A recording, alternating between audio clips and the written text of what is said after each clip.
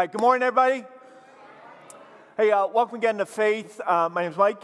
If you're wondering what in the world is going on in the lobby, you're like, what happened there? We had a water line burst sometime Thursday night.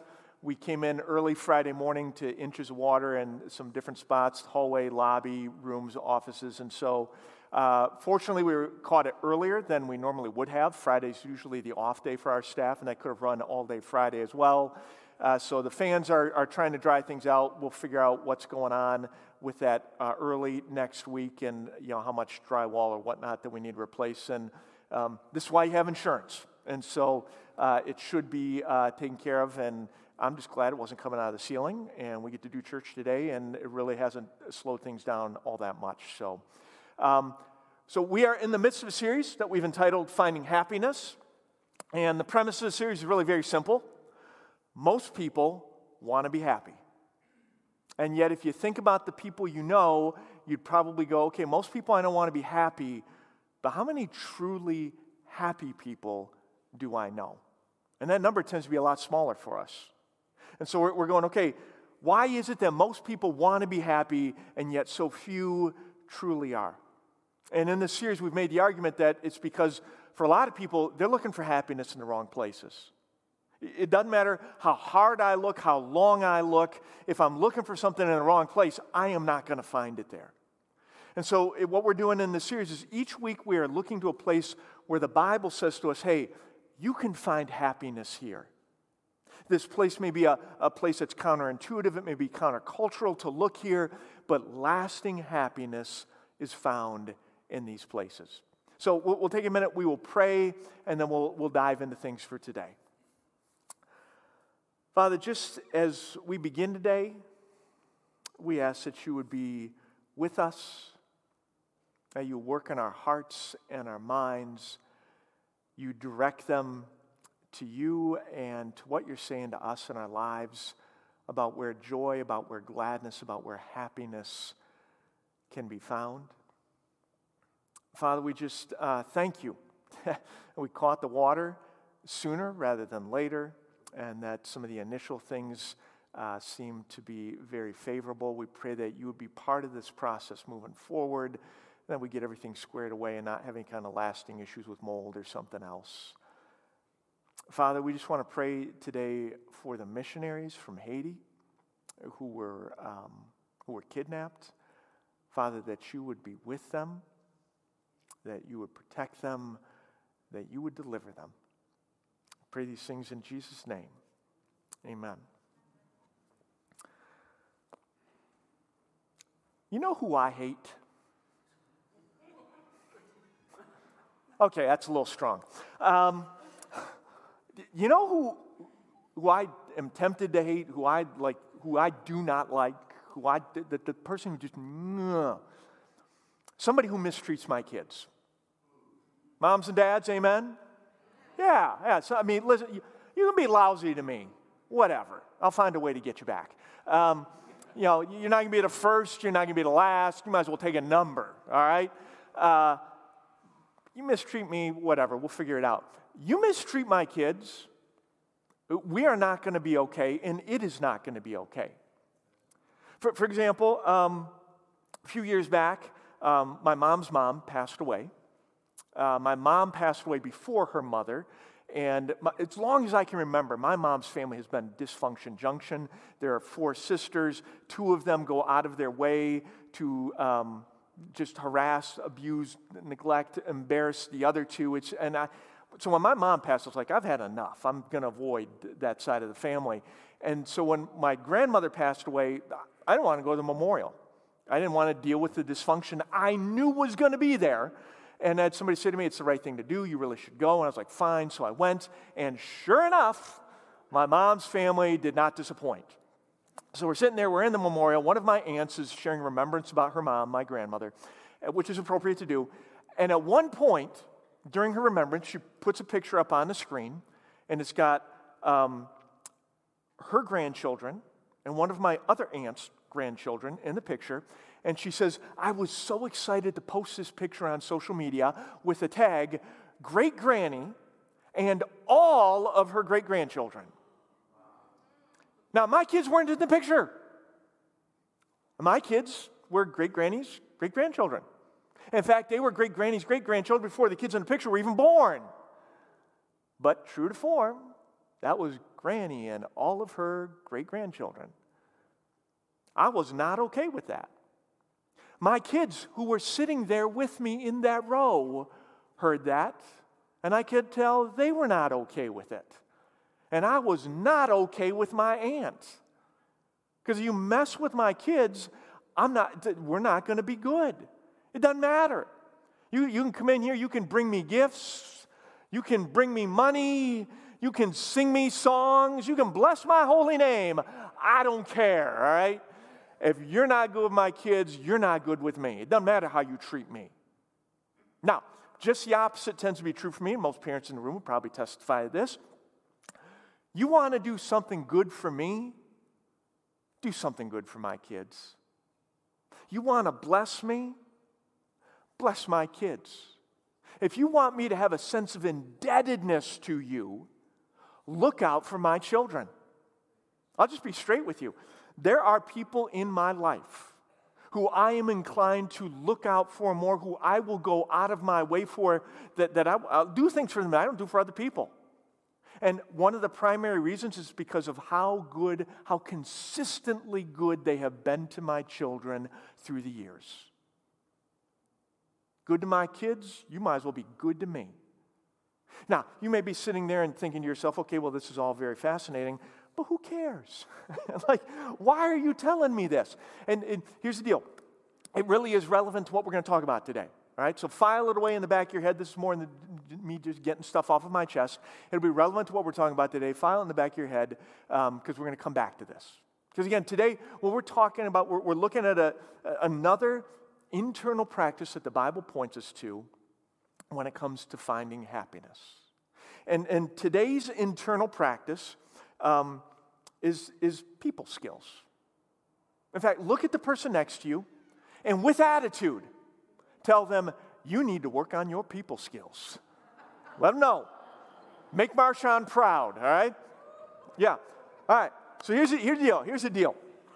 Throughout the New Testament, there's this growing list of things that some writers refer to as the one another's.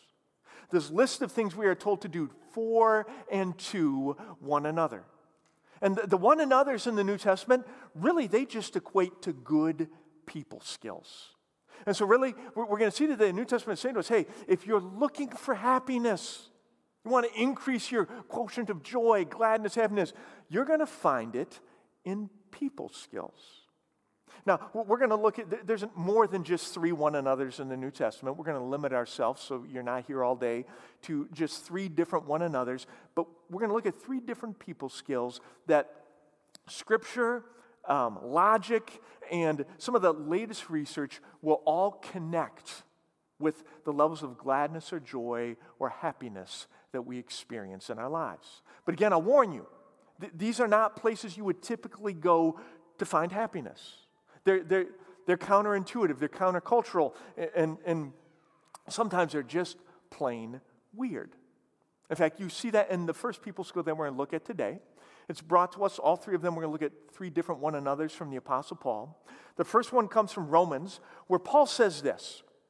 He says, greet one another, and there's our one another word, greet one another with a holy kiss. You all right there, Gene? All right. So here's why I need everybody in the room up on their feet. I'm not joking. Everybody on their feet today. All right. Stand up. Come on, get up there. All right. Now take a look around the room. Look for somebody you don't know so well. All right. It is right here in the Bible, people. All right. On the count of 3, you moisten those lips up. All right. You're going to go find somebody you don't know well, and you're going to plant a wet, sloppy one on them, all right? We're going to be biblical here at Faith Covenant Church. So everybody ready? 1, 2, I'm kidding. Sit down, all right? Now, different people had different reactions to that, all right? All right, like some of you you were ready to get violent. Like Sherry's up here in the front row. She's got her fist balled up. She's like, you plant a wet, sloppy one on me, I will black your eye, right? Some of the introverts in the room, you're on the verge of a panic attack. You saw your life flash before your eyes, right? The extroverts, though, right? The uber ultra hugger types, and we know who you are, right? You get a hold of us and we're freaking out, right? You're like, I found a new life verse, you know? You're ready to get out there and kiss somebody. Here's the point, all right? At least on the surface, this seems insane, right? And here's the deal. Like when somebody in our culture today does something inappropriate, your go-to, right, when you get caught, is you say, it was a one-time lapse in judgment, all right? I've never done this before, and then you scrub your email and your voicemail and you hope nobody finds where you did it before. I've never done this before, and I'd never do it again. It was a one-time lapse in judgment. I don't know where that came from. Paul can't even claim that. Consider some other things Paul wrote in the New Testament. Give each other a holy kiss when you meet. Greet each other with a sacred kiss. Greet all the brothers and sisters with a holy kiss. No less than 4 times in the New Testament, Paul's like, you all need to start kissing each other. Which, I'll be honest, it seems out of character for me, for Paul, because Paul does not, I read Paul's writings, he does not strike me as the uber hugger type, right? He strikes me more as I'll black your eye type, you know? So you got to go, okay, what is going on here? Is there something beneath what this seems to be saying on the surface of the passage? Like, if I was to dig beneath the history, the culture, the language that's on the surface of the passage here, would I find something different than what it seems to be saying to me in my world today? And if you're an introvert, the good news is yes. All right? If you're an extrovert, I'm sorry. All right? Just put those lips away. I don't know. Maybe get to use them another time in another place. Not here at church, okay? Here's the deal. First century culture, all right? A kiss was something that you would do as a sign of friendship. It was a sign of acceptance. It was a sign of care. It wasn't so much something romantic or seductive, but with someone, it was the way you acknowledged someone was a friend, someone was family, someone was incredibly important to you. We over-sexualize it in our culture today. In that culture, it was people skill number one. It was how you greeted someone. It's how you greeted another person well. In fact, in the first century church, a kiss was meant to communicate to another person, I'm happy to see you. I care about you. And this is a place where you can belong. In the first century church, a kiss communicated to the person you were smooching on, I'm happy to see you. I care deeply about you. And this community is a place where you can belong. Now, you kiss somebody out in the lobby after church today, it's not going to communicate this, all right? It's just going to freak them out, all right? But here's the deal. Communicating this message at church is still incredibly relevant, and it's still incredibly important. In fact, it shapes how we do ministry on a Sunday morning in a number of ways. It's why we've got greeters at the front door and a welcome center in the lobby, even though nobody can hear them because of all the fans, right? That's why we got greeters at the front door of this room here. It's why there's coffee and water out at the cafe. It's not the mission of the church to keep you fully hydrated, all right? We're hoping to get a coffee in your hand to get you hanging around for a few minutes and to have somebody directly or indirectly communicate this to you. It's why every Sunday we make you stand up, answer some stupid question, right, with somebody you don't know. The hope is, and in one of those ways, directly or indirectly, somebody's going to communicate to you, I'm happy to see you. I care about you. And this church is a place where you can belong. In fact, if between now and next Sunday, I somehow could have magical powers where I could control people's behavior on a Sunday morning, first thing I would do is make it so that you all had to show up to church on time. All right? That'd be thing number one. Thing number two, though, I would wave my little magic wand, Imperio you, and I'd make it so it was physically impossible for us to talk to somebody the first 5 minutes after church. It is physically impossible for us to talk to somebody we know or we know well. I'd call it the 5-minute miracle, right? For the first 5 minutes after church, we would only be able to speak to people who we don't know at all or who we don't know well, and we would go out of our way, either directly or indirectly, to communicate to them, hey, I'm happy to see you. I care about you. And this is a place where you can belong. See, when Paul says, greet one another with a holy kiss, Paul's not trying to pour fuel onto the fire of the Me Too movement. Not trying to panic people in the lobby. He's trying to get us to engage in people skill number one. To greet one another, to welcome one another well, to communicate those things to the people who walk into our doors. Because in the mind of Paul, happiness is connected with people skills. So let's look at people skill number two. People skill number two, Paul writes this. He says, therefore encourage one another and build each other up. Now, people skill number two is really quite simple. It's to encourage one another. Now, to encourage, that word that we have translated as encourage here, it means to call out of a person, to call the best out of them, and to do so in an effort to build them up. And this isn't just a biblical concept. Research, some of the most modern research is connecting this idea of encouragement and happiness together. Take, for example, Dr. John Gottman's research. What Gottman did is he began to study healthy homes, happy marriages. And he found a connection between happiness and encouragement and marriages that are happy. In fact, he found a 5-to-1 ratio when it came to encouragement and happy marriages. And what that means is for every one negative comment, for every one criticism, for every one correction in a happy home, you had at least 5 encouraging words or 5 encouraging actions to go with the one negative. In a happy, healthy home, his research demonstrated you had a 5-to-1 ratio.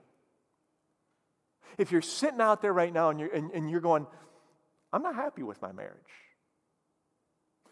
I'm not saying this is it, but could it be that you haven't made the connection between encouragement and happiness?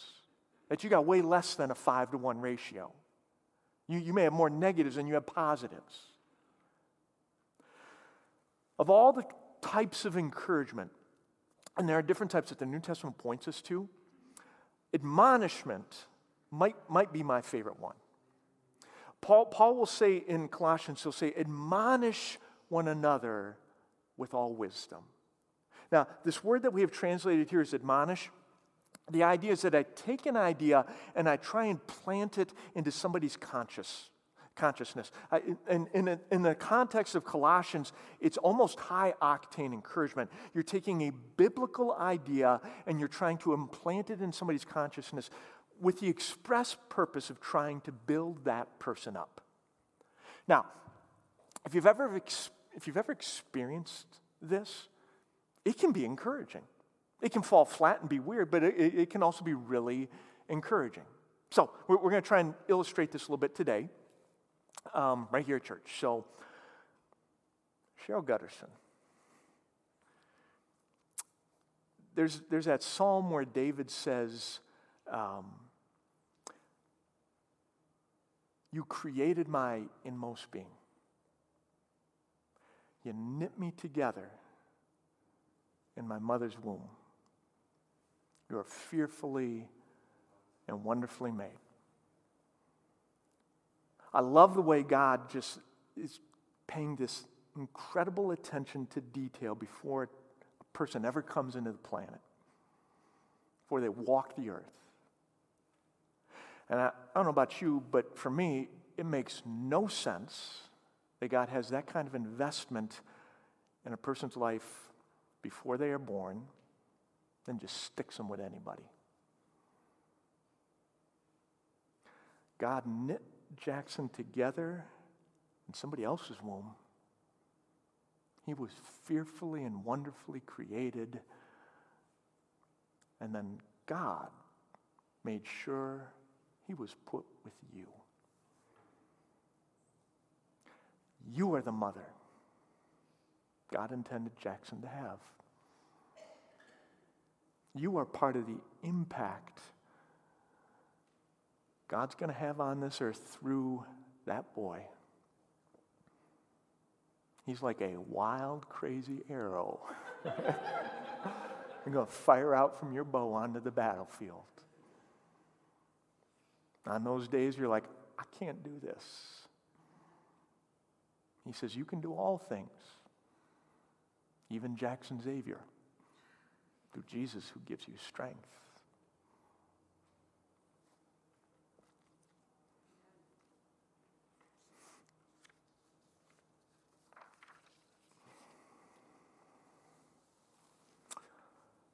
So Claudia and Steve, I know you guys are downstairs.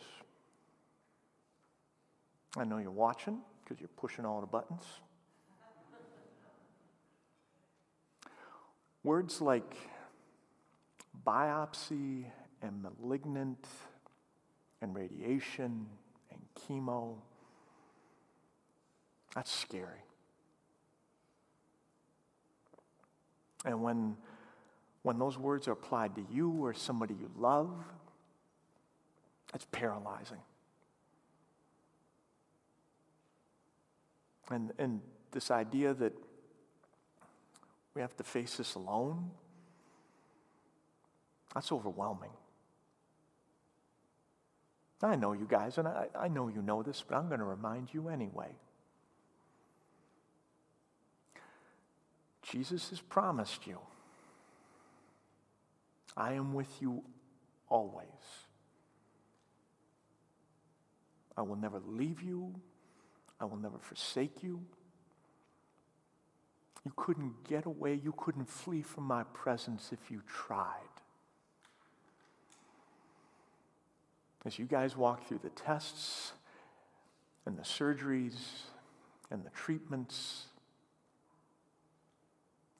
your Savior is walking next to you every step of the way. He is closer than the next breath you're going to breathe. You are far from alone in this.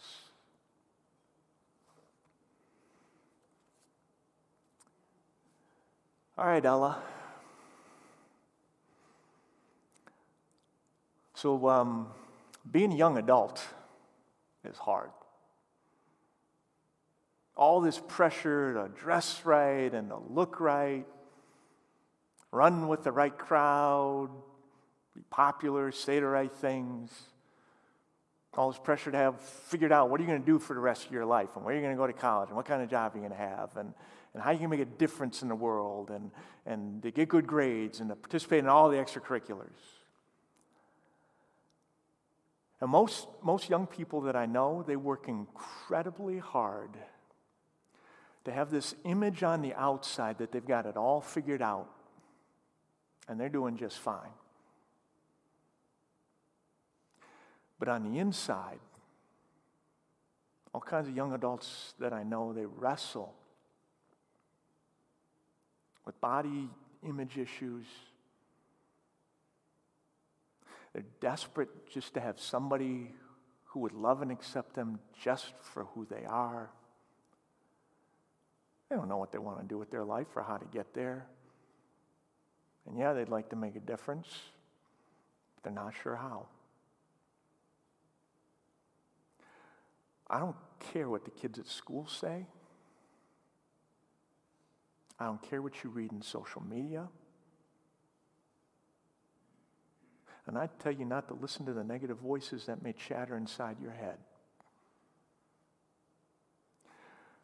Your Father in heaven says you are his masterpiece just as you are. That he has handcrafted you, and you're a work of art.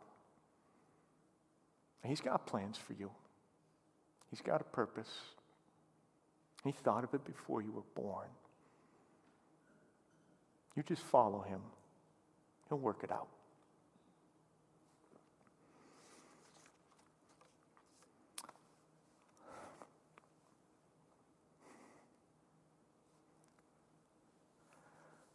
So Michael, Proverbs says, the father of godly children has cause for joy.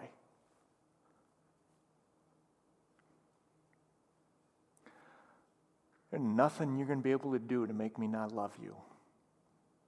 God knows you've tried.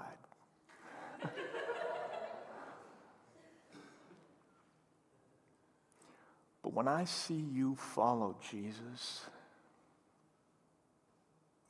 when I see who he is formed in you, there is some kind of pride that wells up in me. I don't know how to describe it, other than I think you and Becca, you two are the best thing I've ever done.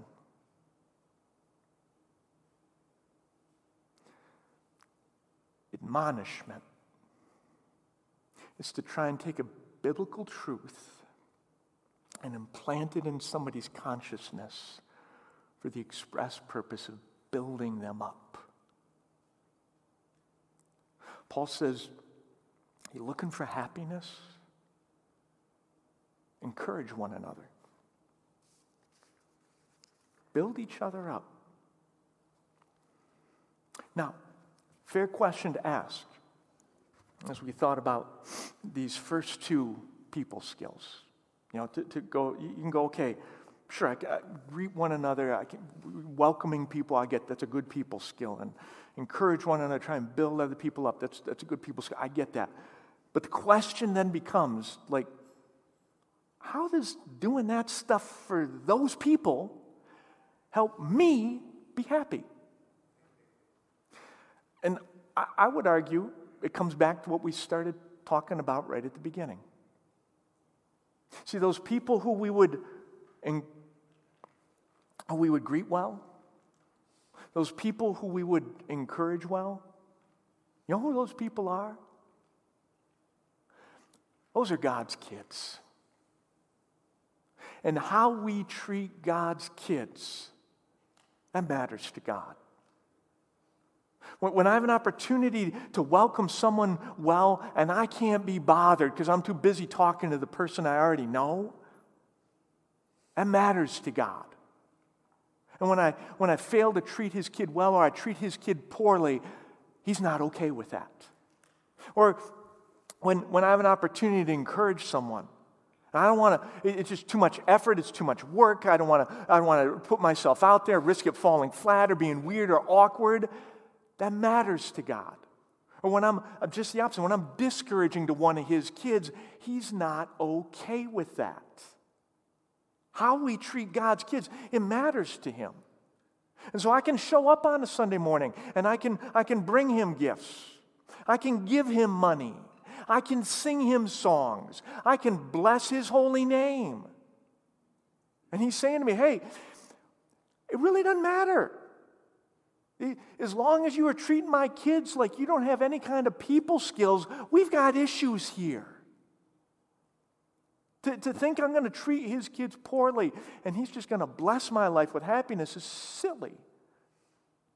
But I would contend that just the opposite is true. You want to do something good for God? Do something good for his kids. You want to bless God? Bless his children.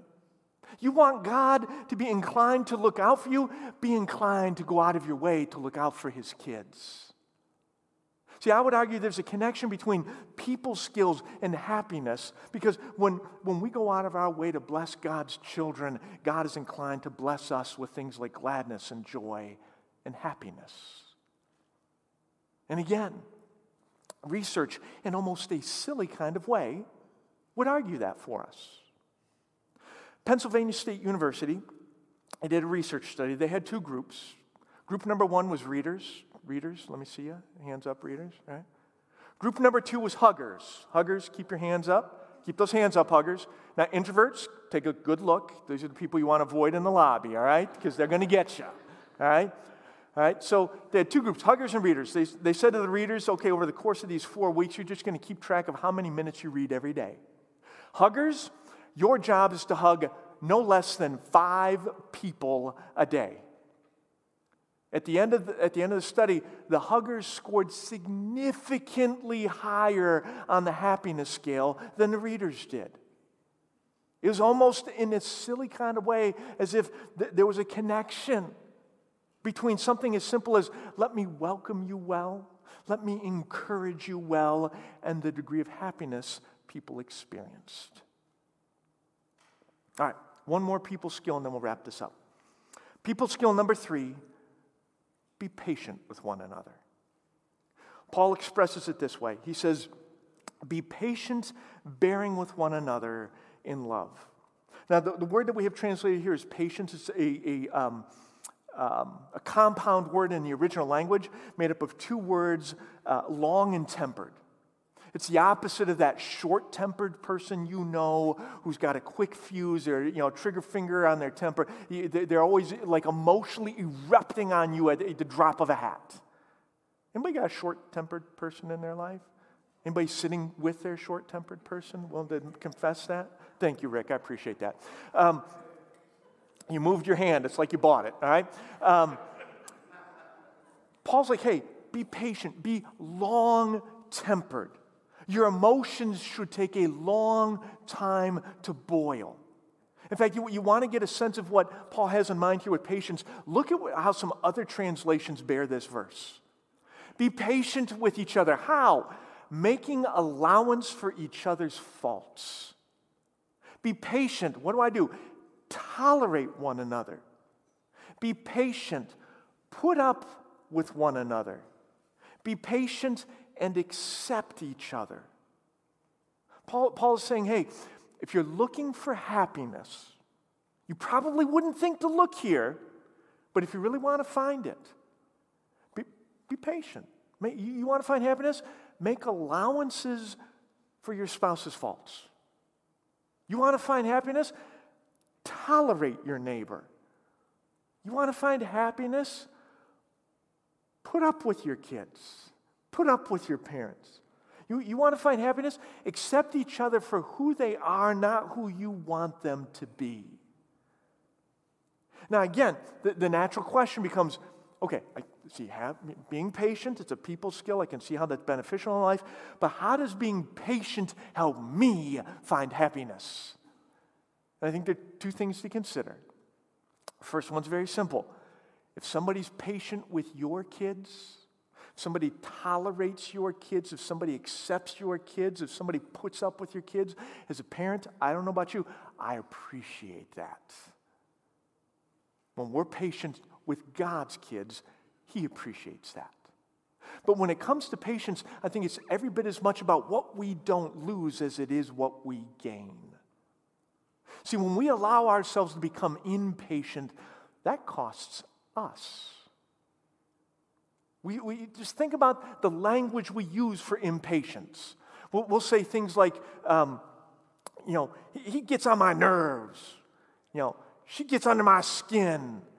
They're a pain in the neck. Right? Whose nerves? Whose skin?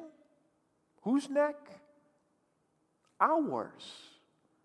Who's suffering here? We are.